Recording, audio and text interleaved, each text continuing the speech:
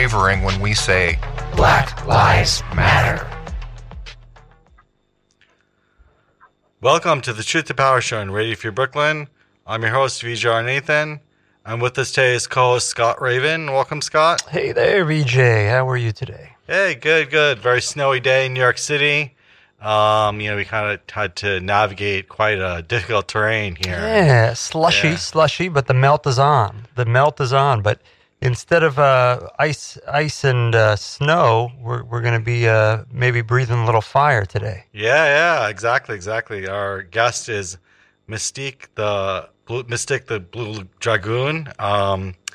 They are a meditation guide who specializes in dream interpretation, Jungian psychology, tarot, and breathwork. Mystique creates the transformative spaces, workshops, events, and guided meditations. Welcome, Mystique. Hey, how you? Hi. Okay. Yeah, I can hear you. Yeah, I kind of cut off for a second there, but. Sweet. I'm kind of jealous y'all in New York. Like, I was like thinking New York is dead, but then now I'm seeing all the snowball fights, and I was like, oh man, this looks super fun. Did not get my sled on, but yeah. Where are you dispatching from? Right now I'm in Tennessee. I'm visiting the fam. Ah, nice. So I've been here for the winter months, and don't let that snow day like skip out on you. It's like that's a numinous experience. Like when the snow brings the city to a standstill, like new connections can be made. There's a different way to be. I know some of it could suck, but go enjoy it. Visit Washington Square Park or something. Yeah, nice. Love that way of thinking about it. It's so easy to fall into the commuter mentality and, so easy to be like, oh, it's destroying my commute, kind of a thing, instead of looking at the larger picture. Yeah, exactly. But we want to start the conversation off a little bit about your moniker. Tell us a little bit about kind of how that evolved and what that communicates to you and what you hope the people who encounter you will kind of be imparted upon with this name that you've given yourself. Yeah. Well, I think I've always had like an affinity with dragons, and it was like a childhood name. And then in like 2018, I was going around Williamsburg, very drunk, like blackout drunk with a friend. And then we fell asleep in his car with a box of pizza because none of us could drive because we were like blackout drunk. And I woke up in the middle of the night and I was like, I know my true name. And then since then, rocking Mystique the Blue Dragoon. Had like a wild 24 hours after that and just kept going. Nice. So this affinity with dragon. Well, tell me some of your early dragon influences. I mean, I know of the Last Dragon and Puff the Magic, but okay. So I think from early on is just like how like I conceptualize an old painting is a dragon, and it was like that was like preschool, and then from there is like Final Fantasy games, like which Japan for its video games and anime very very much studied a lot of psychology and also very connected to their spirituality and kept a lot of archetypical materials alive. And do I know why it clicked? No, I just know it did. Yeah. Yes. And I was doing a little reading the difference between a dragoon and a dragon. I don't know if you were able to kind of illuminate the key distinction between those. I know, or do you prefer to use those interchangeably? I think I'm more of an interchangeable person, but I would say dragoon is like a person and the dragon. So I got to realize my own, like I'm a person. I have my own personal human limitations, but I also can aspire to transcend myself, and that form is a dragon. Ah, nice. And also, I want to talk a little bit about kind of the different influences philosophically that you bring into the space. I know you're kind of someone who is looking for that individuation, that like finding your individual voice, but you have kind of accepted influences from different philosophical traditions. So why don't we explore a little bit of where you get your influences from? Yeah. Well, I mean, so also in 2018, I kind of didn't know where I was really going, which is like usual. And I found myself in a Barnes & Noble's reading Four Archetypes by Carl Jung.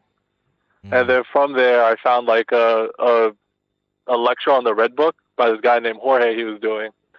And then he told me about the Christine Mann Library and the Carl Jung Center in Midtown. And then I showed up there. I showed up on Sunday when it was closed. I was like, okay, I know where this place is. And then I showed up the next day it was open. And then I went there every single day for 2 months and read until they were like, start hosting events.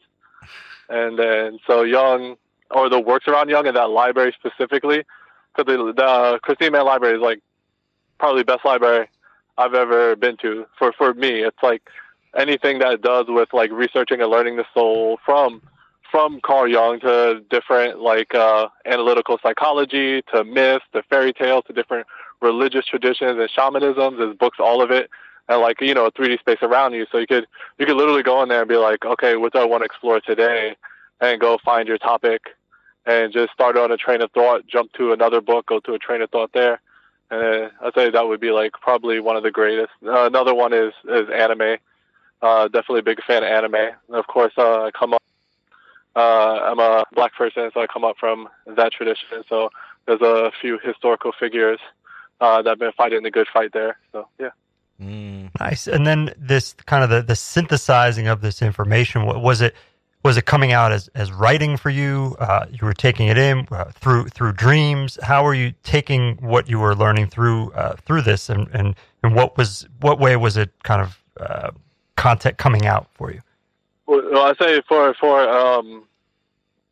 the first event I did at the Carl Jung Center was practical unconscious exploration, and that was finding the different theories and seeing how that could be applied, and how like experiencing is a way of validity, maybe not to external facts to a certain extent, but there's a realness to an experience. And so by running myself through that and running other people through that, it's like, okay, this has this effect to a certain bit. So it's by like making actual meditations, hosting events, making actual practical material.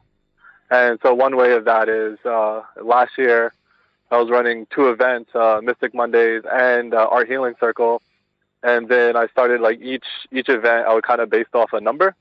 So I started with 1, and that was like birth, dawn, and freshness. And then 2, I was like, okay, I'm going to get people to split their genders, to imagine themselves as having 2 genders, and then paint and draw that out on a T-shirt.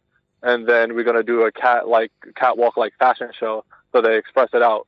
And so this time, like I'm doing my Dragon Channel Dream Show, I'm like 2, instead of going 2 versions of the self, or like splitting the self into 2, I'm like, okay, this is how you relate to the other, 2 as in 1 person and 2. So like going out and like making events and making meditations are how I creating, and the creating is like the popping out of the synthesis. Like I read a lot, do a lot of audiobooks and experience a lot and dream a lot and record my dreams, and that's how I take it in. Yeah. Yeah. Speaking of dreams, like dream work and dreams is a very like accessible area for like some people to like enter into this thing, because it's something that they can kind of an entry point for many people into Jungian psychology and into exploring their own unconscious. So why don't we also talk a little bit more about dream work? And I started actually for my class, I'm doing the Masters in Mental Health Counseling, and for my class I have to record some dreams and do a journaling on it. So thinking about kind of like I explored Jungian approaches to dreams, Jungian understanding of dreams, we can kind of touch in on that as well as your own interpretation of that, how you feel like you can take from varying approaches to dream analysis and kind of bring it into your own practice. Yeah. Okay. What do you think what do you feel that or think that you've learned from that class, or something great that you've learned or experienced or you've taken from that class so far? Yeah, so far I watched some videos on Jungian analysis and like kind of the approaches of associations. Like, you know, it's like a lot of times I think the mistake people make is they think like, for example, if they dream of jellyfish in their dreams, that the jellyfish has some kind of objective, definition. And while that may inform the dream, I think more than likely it's associations. What do you associate with? There might be a memory you associate of going to aquarium with your father or something like that, and therefore it has an associative property to it as well that I think is like underappreciated in society. You know, people don't appreciate. They think like, oh, that's what they say like when people share their dream, they'll be like, this is what that means objectively, as opposed to what do you associate with it. You know. Yeah. And I think since my dream work comes from Jungian analysis, and like there's a book Robert Johnson has on inner work, so it's kind of similar to what you say. It's more looking for, like, you pull like one thing. The first thing you do is you get someone, or I get someone to list every, like, you break the dream into a dream image, or like the different parts, and then you find a part, like say if they think a chair, they're like, oh, this chair was in my dream, and you're like, okay, just list every word you can think of for chair, and then you start there to start to find where the energy is that is coming into that chair image in their dream, rather than just be like, oh, chair means this. So, I mean, there's some, there's people who, I think there was like Marie von Franz. She interpreted like 65,000 dreams or something. So after that, you probably see some patterns, but it is better to go from the earnest or to subjective. Yeah. Yeah. That's how I feel. Yeah, I agree. I think definitely, like, it depends on the person, how they interpret, how they experience that image, and what memories. A lot of times it's unconscious, is communicating contextually. So when you have the dream is also important, like what you're thinking about in your waking life, what concerns you have, and how is it addressing or communicating within that contextual understanding, I think is important, right? Yes. And then it's also not, a dream is also not very concrete. Like, you write it down, you record it to concretize it so you can understand it, but that dream can have many different meanings, both on the personal level and the collective level. And then if you sit with a dream, or if you come back to a dream, you might understand it in different lights, or more lights even later. Any suggestions on how to either induce more dreaming, or a way of recording the dreams upon waking? I know, I've tried like recording as soon as I wake up, as opposed to writing sometimes, but with some consistency. Any type of insight into either of those? What I've noticed for myself is, with recording, you start to dream more, remember your dream more. So there is a pushing on yourself. Like, there's many times where I'm like, no. And then that, of course, like, smoking less weed works for some people, or not smoking weed. Not being, or like, sometimes you have to, like, if you have your partner with you, and then it's like you're happy, so you don't want to, like, you can't, it's harder to pull yourself to the conscious state to write a dream. And also, maybe it's not writing or recording, drawing a picture, or even just writing a word. You don't have to write the whole dream, just write something. And just what you can do, as long as you're moving toward it, it'll start to respect you more. Some people do mugwort tea, and that's another way. Yeah. And also, I find nicotine, by the way, nicotine patches have quite a dream inducing. I don't know, like when that's crazy. That makes sense. Yeah, when yeah, go ahead. When people, when some shamans, you give ayahuasca, they give Rappi beforehand, which is like a tobacco product. And it probably has like people smoke nicotine. It has some kind of stimulation on the brain, so that kind of makes sense. Yeah, when I was trying to quit smoking, when I put the nicotine patch and sleeping, I had very vivid dreams. Yeah. Go ahead. No, I think that's what I could say. Yeah. About that specific. And then also, like, when you wake up, kind of staying still, so that then you don't disrupt that. It's like having a jug of water on your head. It's like very like it's taking you move too much. It's like the whole dream just spills out in my head. It just goes away. Yeah. As soon as you wake up, record the bit of a dream. And I notice what I do. I notice I've been dreaming more when I'm in. When I'm not like away, I'm more visiting fam. I'm more in a chill, slow down space, and outside of New York, where I'm not rushing around doing things. And so I will, like, usually I'm asleep all night instantly. I'm gone. Now I wake up in the middle, and when I have a dream, I'm up for a bit, which is not always the most pleasing. But I've been having like multiple dreams every night for like the last 2 months. So it's been very great for recording. This car is passing. So another. Yeah. So, but being in a place where you're not where I guess your attention is not so needed, so you have an abundance of that psychic energy. You know, like go live on a mountain or some shit. Right. Yeah. Holy Mountain. Holy Mountain. Yeah. Now, have you been leading these meditation circles virtually currently, or have there been some in person? And could you speak a little on how maybe that's differed, the kind of being able to connect with people in a virtual environment versus being in the room with them? When the pandemic first started, I went virtually. And then I was like, no. And I went back to doing it in person because I didn't want to do it. And so it was hard to and people were just not excited about being on Zoom and they're already stressed in general. So eventually I'll go back and the internet's a very integral part of the world. So now I'm doing videos, doing online seminars I'm going to have to do them, but I do prefer to do it in person. And so I was doing there's different events. There was a Caffeine Underground, which is probably the most Bushwick cafe in Brooklyn. It's also where the Brooklyn Psychedelic Society is. They have open mics for comedy and music. Mm-hmm. They have just different creation jams. Just like the owner, Ian, he's a DJ, and so he's just fostered this very creative, very weird space. So it was just that was a good place to do it. And I was also doing at this owner, Mark West. He had a gallery in Bushwick also, and in the Bronx, and I was doing it there. And now he's in Brazil working on an artist retreat, so I'll probably do some there. Right now, no events, which is because I've been running events. I was running 2 live events during COVID. So now it's like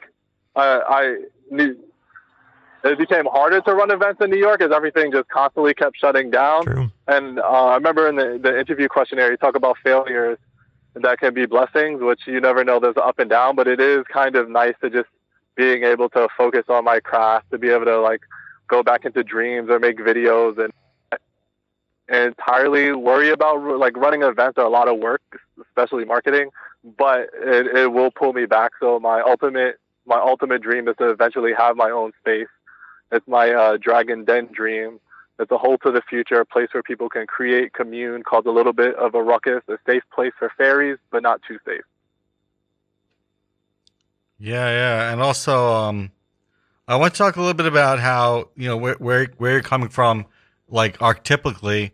So we were talking a little bit about the various kinds of typologies that Jungian psychology and, in general psychology, we talk about the Myers-Briggs typology, MBTI, as well as, various other kinds of modalities. So why don't we talk a little bit about that and how you understand, how you bring that into the table and, how that can be understood, because a lot of times I think there's a lot of feeling of, this is who I am, and we can kind of become, grasp onto a specific identity. But what role does that play in identity, and how can we kind of hold it loosely? Maybe, I don't know. Well, I would say for Myers-Briggs, I am an ENTP, extroverted, intuitive, thinking, perceiving, intuitive ball of chaos, which is where mine is extroverted intuition, which is kind of finding an idea and then exploring, going from that idea to many other ideas, taking one universe and creating a multiverse from it, other than introverted intuition, which is finding many disparate ideas and then combining them into one. So I'm more like that explosive energy, and that's kind of where that fuels my passion for lots of lived dreamlike experiences, and my passion that leads me to learning, learning all this archetypical stuff. And as far internally, very chaotic, and I enjoy going through chaotic situations. As far as the role of Mystic the Blue Dragoon, it is the extroverted feeling, which is a cognitive function that ENTPs have, and I can create a harmony and a peaceful situation. And so that's what people generally find valuable from me, and I use that to create a good space where people can feel comfortable and open up. Yeah, and then I make it chaotic again. I love the Yeah. Arthur C. Clarke quote.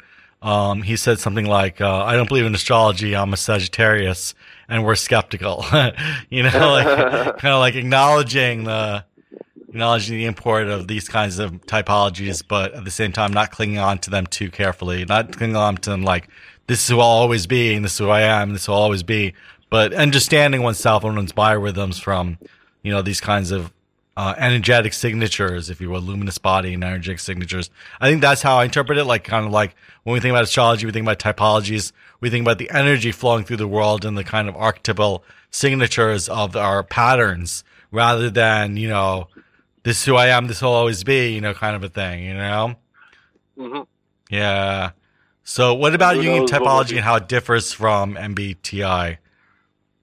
What you mean, a different typology, or No, what are you talking Jungian about? psychology, like how, in what ways does Jungian psychology kind of have something off to offer? MBTI, like Myers-Briggs was a mother-daughter team, and Carl Jung came up with.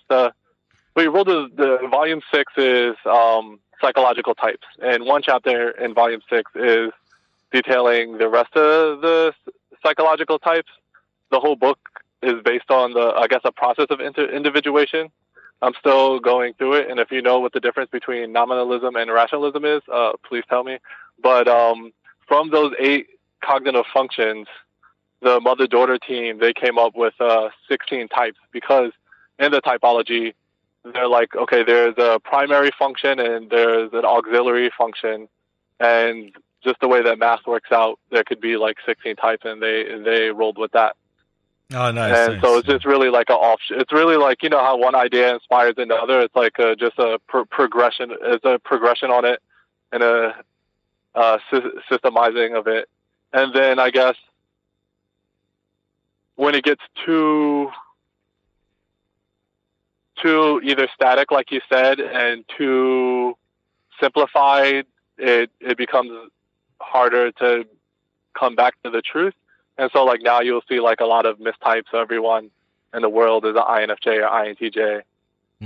But these are, for me, it's a guidepost to like understanding people. But the one thing about people, humans, are living things. They're not easily identifiable to like a static idea. It's like life will find a way to squeeze past any of your definitions.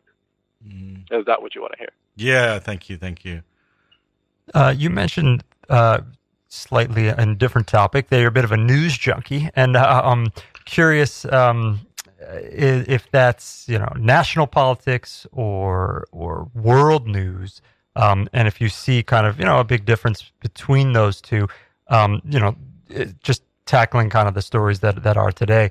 Are you looking at the news through a lens of personality or through politics, or a combination? I don't know. I've just always like every day I read multiple news things, and that goes to childhood. So that's before anything into politics. Maybe it's related to my love of history. Also, like a big history junkie. Armies and Generals is a great YouTube channel that I'm watching right now. Sometimes you think about astrological significance of events. Do you look at it through that lens at all, or do you look at astrological significance? So I think when people talk about the astrological significance, and Jung would point this out also, a few other people in the hippie community, it's like we're moving out of the age of Pisces, which is the age of like good and evil being split, and evil is a shadow to a good. It's like the two fishes, and one fish. You focus on one fish, and then it's going to be to the age of Aquarius, which is many fishes. It's like it's like following the one image, which could be like Christ, and then there's going to be the projected Satan, like that gets power, whatever people project onto Satan, even though the Satan's in themselves, and at some point that's going to come to a head, and maybe people learn to accept that, but maybe a point of globalism or people being able to get information on a global scale as like censorship, or maybe like some global channels break down, and then they're gonna have to go back to more local heroes or local ideas. Maybe the universal idea will not fit their certain situation, but people have to. There's gonna be many stars, and people live their own. People live their own creativeness. People become their own legends, and the legends for themselves and their community, and go on. Yeah. So that's what I mean. That's what I kind of see on the astrological level. But other than that, I don't. I just kind of see. I read both New York, different cities, national and international news. You see how even on the international news, like on the local news, there's many. You can watch many YouTube videos of people saying the same exact thing. So because the news comes from the same source, and people are literally just paid to repeat it, because like we do live in a centralized global, an increasing centralized global power structure. And you see that in the international news too. So like even reading some international news like Al Jazeera or something, I'm like, oh, this is the same story I would read on the Wall Street Journal or something like that. On the New York news, I was happy to see the snow. I don't know. I don't think you see many voices. That's one thing I'm kind of disappointed in, and it would be nice to see more different voices in the news. As far as politics go, I don't think there's any like ray of hope that much people are seeing. If you go talk to the person that's working in your local grocery store or something, they're at their end, they're at their limit. If you go to someone that's like in school right now, they can't feel that, they don't feel that the system that they're in are providing a way for them. So they're at their limit. The teachers are at their limit. So it's like, in that way, people will have to move, or are moving from conscious to like unconscious reactions, from good or bad, kind of like when the protests bubbled up. It wasn't something like people were like, oh, I'm going to do this. This is an organizational strategy. It was like, oh, this is a wound so deep that, fuck it. And then so that I see some more of that as things start to continue to break down. And it's like, how large will that circle of order, which would be hyper surveillance, hyper controlled, be? Like, how large will that circle be compared to like whatever will be like a wasteland? And who knows? Yeah, it's interesting thinking about historical trends, historical kind of the ways in which you respond to news, the ways in which you respond to the events, and the ways in which society kind of articulates its movement, historical movements.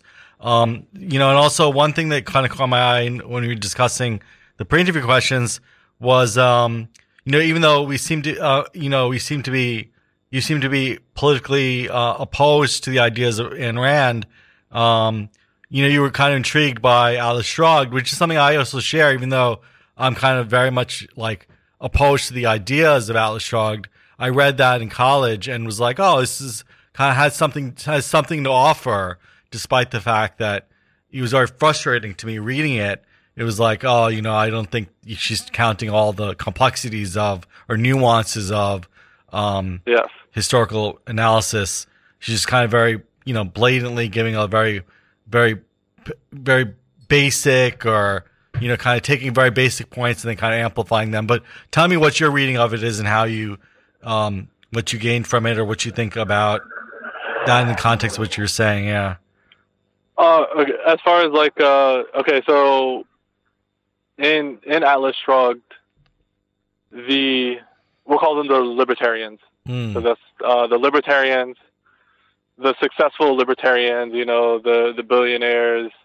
They feel they are the value of the current order, and they're like, this current order is taking too much from us, and it's not our duty to keep the system up. So they take away their wealth, their influence, and watch it start to like somewhat crumble. And at the end of the book, the trains in New York stop. Yeah. So how I would see that is, as the business, a certain class doesn't need, like all the people, we're not all needed for like a higher class to exist, right? It's like, so superfluous labor. At one point in America, like, you know, like black people, when we started to get more rights, started to be superfluous labor. And then the, you know, mass incarceration comes from that. It's like, okay, let's hide them away and then use them for labor under the table now that we have this new cheap flow of labor coming from across the border. So I see that as, you know, as things as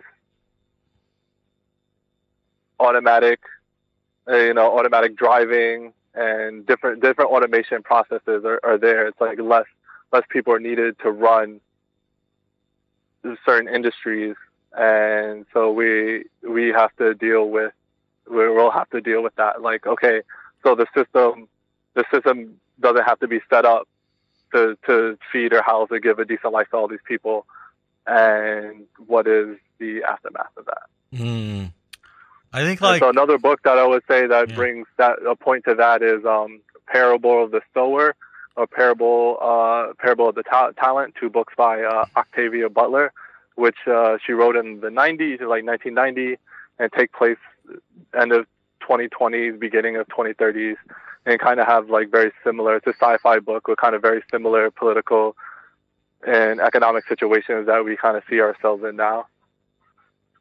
I think also one thing to remember is that, like, when we think about superfluous labor, it's like, you know, what we're investing in those people and the labor is what we're getting back, you know? So I think that when we kind of devalue certain kinds of labor, we're not really reaping the kind of rewards that we could be getting if we invested in the labor, on the ground labor, if we invested our resources instead of just giving it all to the top.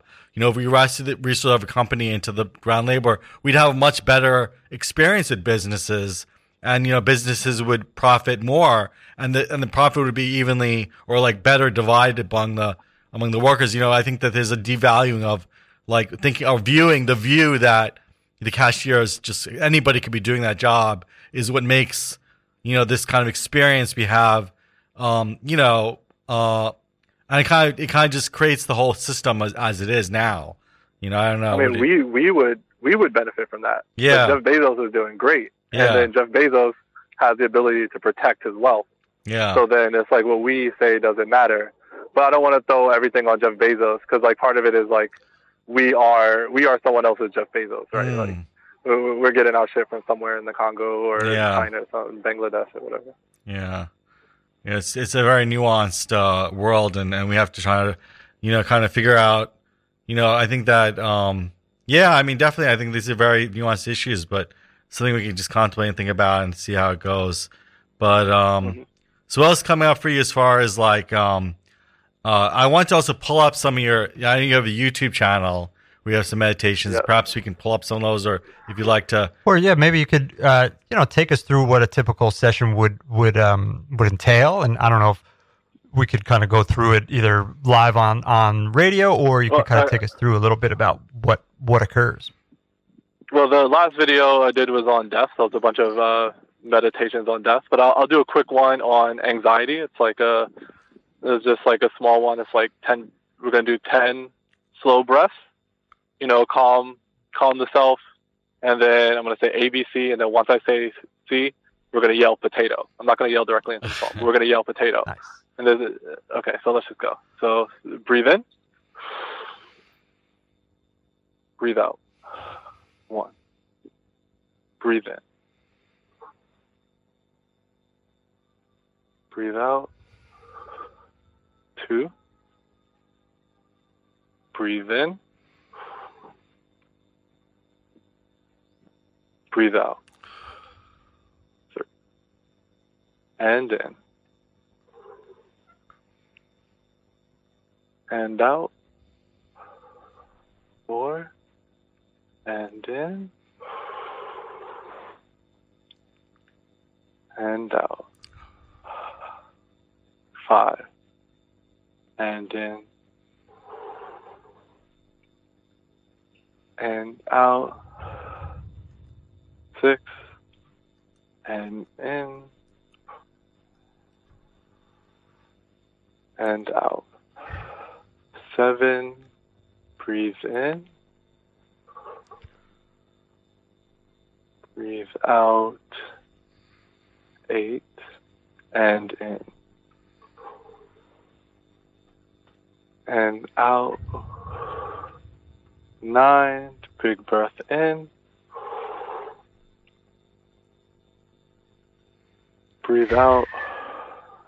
Then after I say C, we yell potato. A, B, C. Potato! Potato.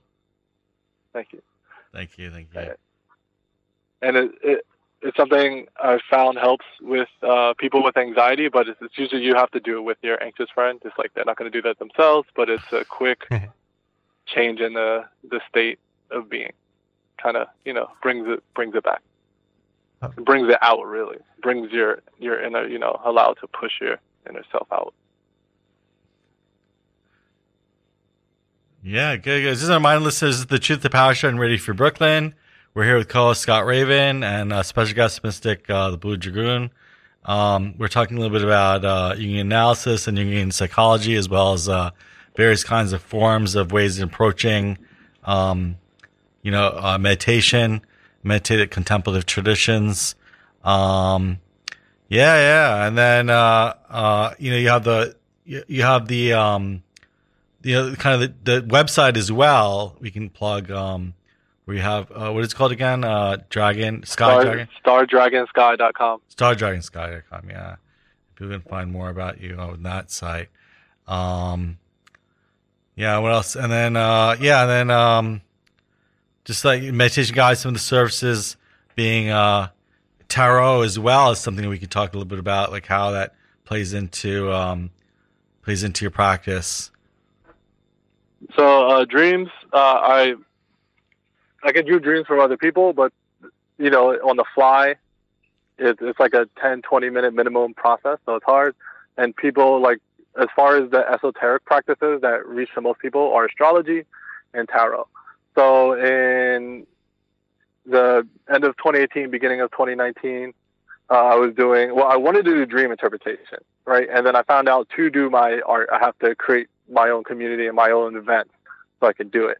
And then when doing it, I had someone come in, apply to be a tarot reader, Mandana. And then, so she, with her, did an event where we had 2 people that knew tarot, taught 2 more people to do tarot, and then they taught other people to do tarot. So like by the end of the night, everyone there had at least some experience doing tarot. And from there, I started doing tarot. And then I found out that it's very, that's what people want and do. And so I'd be at Washington Square Park at different events. I would go do tarot for people. And so for me, it's kind of like, that's my way of doing therapy. It's like the focal point of doing therapy for people. It's what people really enjoy, have their own ideas about, and you can do it in many different situations, like a park or bar or like a house. So it's what I enjoy, and I have my tarot cards in my pocket right now. The tarot cards I have, the deck that I use, and my favorite deck, which Ian from Caffeine Underground, he got me, was the Wild Unknown, and it's a popular deck, and it's just very beautiful and kind of somewhat dark. So that's why I call it my therapy deck, because it allows me to get into the psyche, and the images are there they're very projectable upon. So you can look at it, and then those creative ideas will easily pop up. Yeah, so you don't use Rider-Waite, then use another artist, right? You're saying you use another artist than the standard? Yeah, I don't use, which, by the way, they didn't really pay much the person who actually did the drawing. It was kind of meh. But, so I use, just like the Wild Unknown, if you look it up, it's just, the art's it's so stark and stands out to you. It's both, beautiful and dark. It has some very, cute, dove-like pictures. And then you'll see the bones of a bird. So it allows me to go the distance of human experience. Yes, I enjoy that deck. What do you think about Oracle decks? And tell us a little bit. Tell for those people that may not be aware. Tarot is a set thing which comes from alchemy. Yeah. And it's like the 10 planets in the 12 houses, or vice versa, something between the planets and the houses, which I found out recently, and then like 10 cards for each of the 4 suits. It's like, you know, each of the elements is like a mandala. And Oracle decks are just, they're less form, and so I do enjoy those. So when I started Tarot, I actually started with an Oracle deck, and they're just without that. They're just without the main form. So they have a different form, so it's just more free flowing and more feeling or intuitive. So I really like a good Oracle deck. I very, very, very much enjoy a lot. Have you messed with tarot too much? Yeah, I've done a little tarot reading, just for myself and for kind of studying a little bit for others, but not so intensely. What about you, Scott? Yeah, I mean, I got into it through the work of Alejandro Jodorowsky, and some of the special features on his DVDs, and where he do live tarot readings. He still goes kind of around the country doing those. I remember in college, I had somebody read one for me that was eye opening. Yeah. But I mean, I found oftentimes, you know, the assumptions that the reader would make will be based on what I was wearing, or what, making certain assumptions without really getting to know who I was first in certain experiences, but open-minded to where it can go. You mentioned that you did a recent thing on death, which I'm definitely interested in as a concept of. I've studied grief for a while. I did a podcast for a while, the Good Grief podcast, and the different stages of grief. I was wondering just what kind of came out of that most recent one that you were talking about. I think the 3 quotes, 2 of them I came with, and one from, it's like, that's from history. It's not everyone is born, but everybody dies, and death is like the universal experience of life. And so it's definitely not desired, but it's like it's very connecting because everyone experiences it. It's cathartic in that way. And another one was Memento Mori. Remember that you will die. It's, I think, a Greek or Latin phrase, and that's kind of the idea for it, is like bringing the attention and putting the attention on death, and see how that can positively affect or sparks one life. And the other one is remember life is for the living, which goes back to that, is like being able to march on with life. It's like you're honoring the dead and honoring those that came before us and synthesizing those experiences, but it's up to us to carry on and get to where we want or where we feel drawn to go. One thing that also comes to mind is about ritual, and how we can kind of, a lot of times, we can get in our head philosophically and think about things intellectually, but really kind of bring it down to a place of action and bring it down to a place of embodiment. How can we kind of, ground a lot of this philosophical or heady intellectual stuff into, practice? And we were talking a little bit about dream. Dream, of course, is something that's an embodied practice of, practical things. Meditation is embodied practice. But thinking about ritual in general, more broadly, what are your thoughts on, like, kind of, we mentioned a bunch of them, but, just generally speaking, like how we can kind of, your thoughts on ritual and how like different institutions have kind of made rituals, and how we can have secularized, or if you believe in secularization of ritual, or if you believe in religious ritual. Well, I mean, like, so the validity for like a logical thought is like a fact to a certain extent, or like a fact or a deduction. But like validity for the body is a lived experience. And so if you move toward it, like in the video, it's one of someone pours out liquor, and that's like, okay, you're giving an actual sacrifice before they put like gold with the body. It's like, okay, this is to show that this is like or like slaughter a lamb or something. or person throw them in the volcano. But not like the worst. It's like the best. It's like this shows that we mean business. It's showing your soul, yourself, or the collective that we mean business, and that's kind of like a part of a ritual.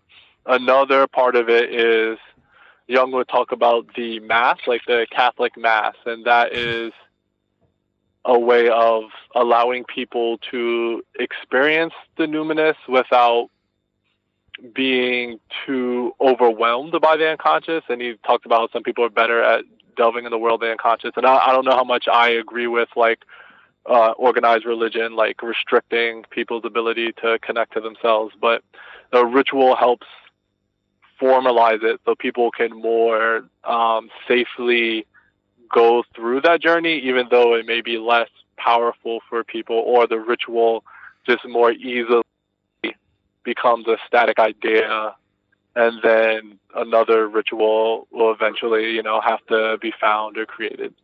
Yeah, that kind of touches on the quote-unquote dangers of the spiritual path and how sometimes there can be uncovering of deep traumas or deep psychic stuff within the psyche that we think is not restricted just to us, but also the collective psyche. We talk a little bit about the collective unconscious and how there's collective trauma as well as personal trauma, and how, kind of sometimes going down this path can sometimes lead us into areas that, we have to be safe doing it, and kind of, like as you were saying in the last comment, kind of making sure that we're doing it in a way that kind of allows us to connect with our deep selves without creating this sense of unsafeness.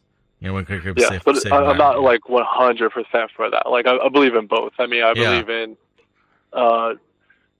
people can go to both, and an individual can go to both at different times. Like sometimes a direct experience, sometimes a ritualistic experience. Because I don't want to be locked. Like, I mean, there's a fear of being locked into only a ritualized experience where your energy has to go into whoever's empowered. Like, okay, your energy has to go to us. So, like, I do believe both the direct and the ritual and the collective ritualistic. People have their own individual rituals that they have with themselves. Would you be able to maybe share on some of those? Like, what will you do for your own mental health practices in addition to maybe your leading meditation sessions? Now, will you get a benefit from that, from the leading of it, or will you find that you're engaging with some things separately for your own well-being? Well, when I first started running Mystic Mondays, I would find myself by the end of it very kind of like angry and like dead. And then I realized that make sure I got my money.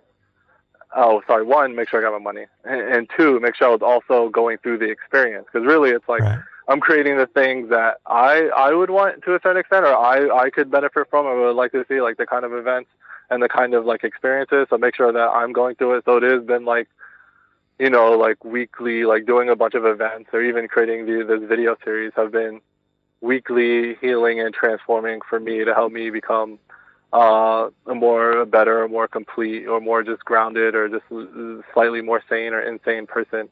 So I would say really, yeah, I mean, doing that. The breathing, straight up breathing, just central, use it so many times. Either that, or I'll go look up a Wim Hof breathing.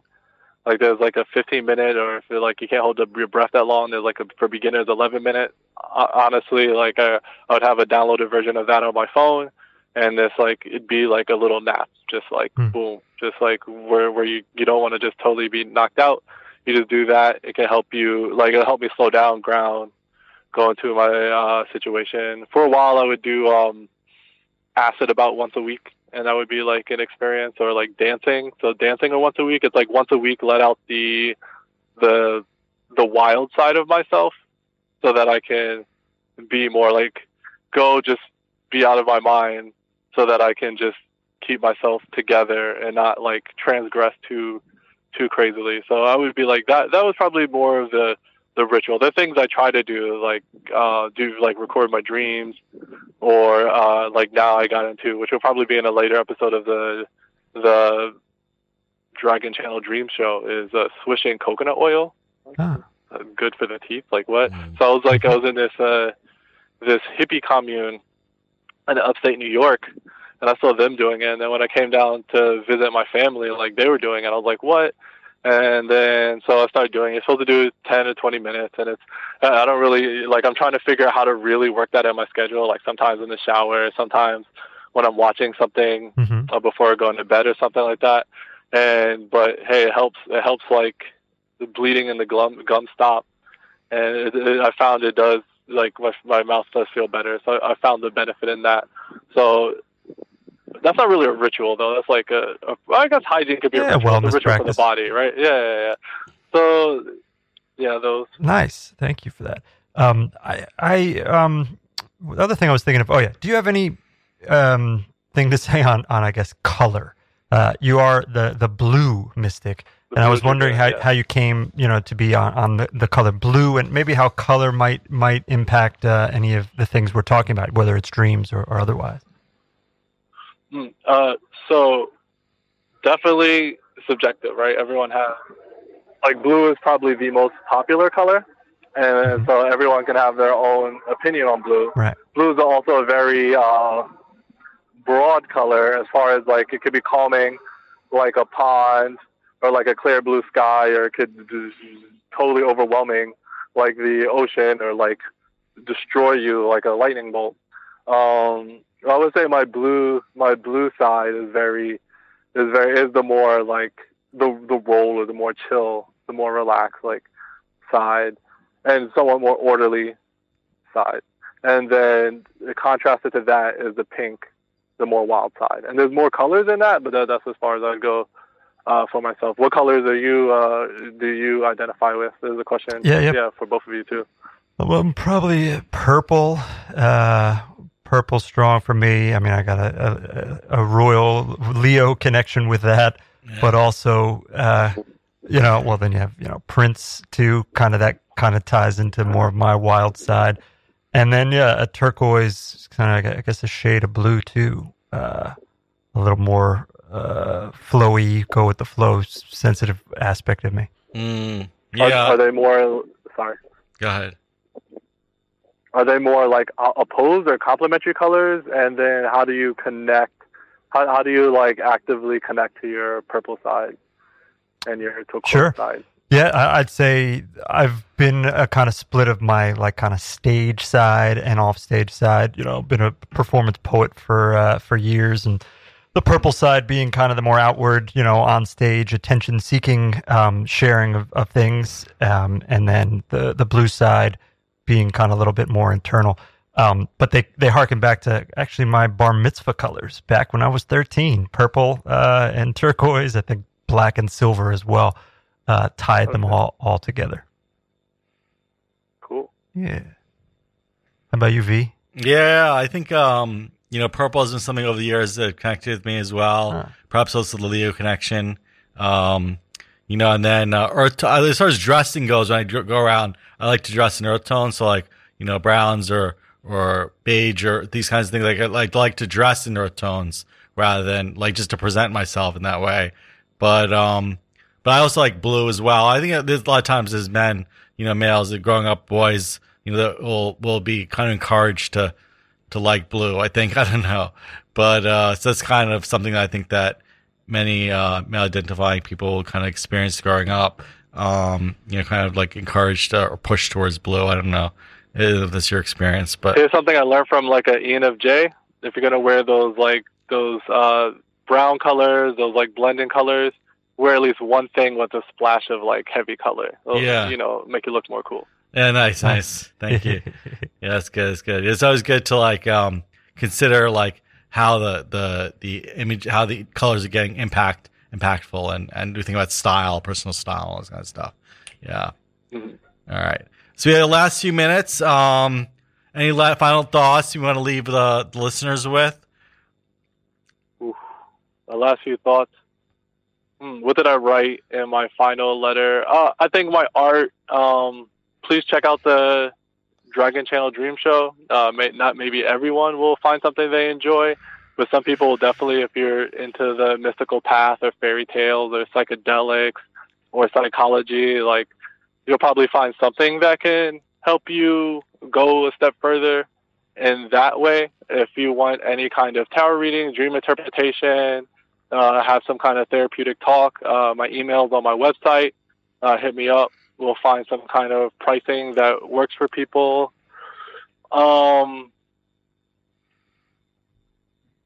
Yeah.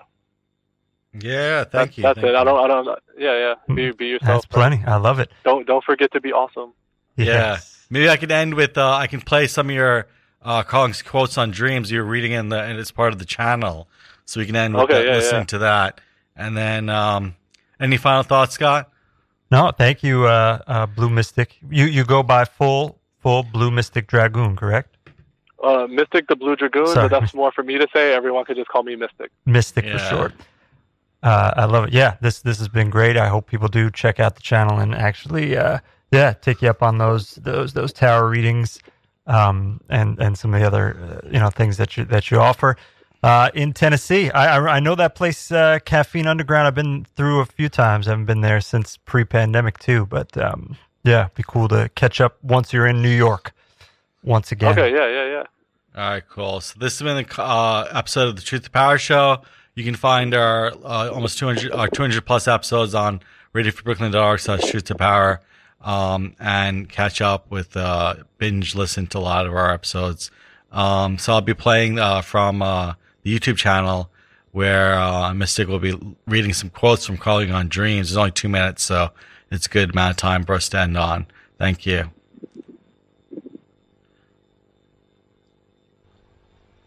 The dream is an autonomous and meaningful product of psychic activity. If we cannot fulfill a wish in reality, we will realize it at least in fantasy. A possible hidden meaning in dreams is obtained by comparing the dream fantasies with other fantasies of the waking state. The repressed, painful thought can therefore only express itself symbolically.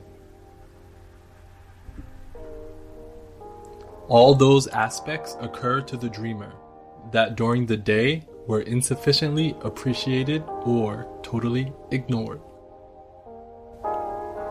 The symbol in a dream has more the value of a parable.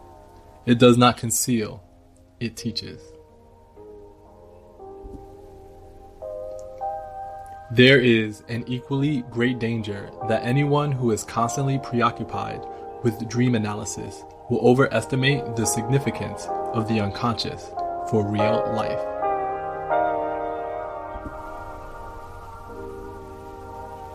Everyone who analyzes the dreams of others should constantly bear in mind that there is no simple and generally known theory of psychic phenomena.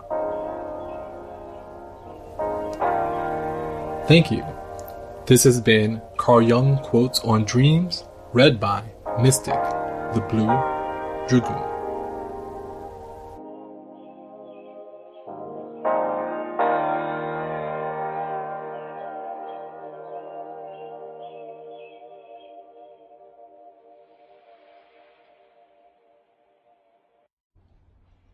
The dream is an autonomous